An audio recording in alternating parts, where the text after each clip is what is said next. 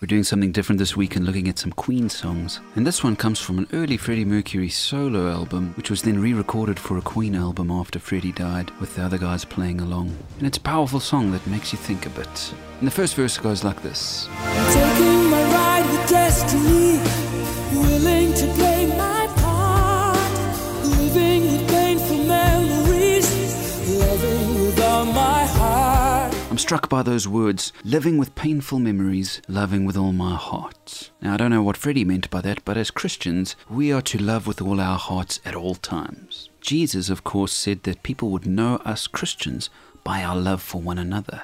And Peter writes this in his first letter, chapter 1, verse 22. He said, show sincere love to each other as brothers and sisters. Love each other deeply with all your heart. Loving with all my heart.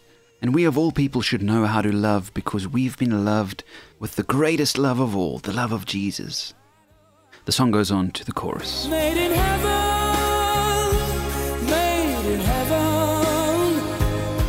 it was all meant to be. Made in heaven, he says, it was all meant to be.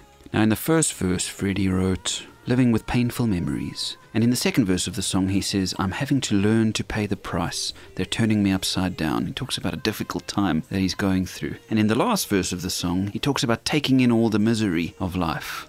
And so he's talking about how difficult life can get and how much pain and suffering we can go through. But then he says, made in heaven, it was all meant to be. And we Christians hold on to a similar mindset where we say, no matter what difficulties come, we know that God is going to use it for good. He seems to be saying that some higher power made it happen. It was meant to happen in the way it was.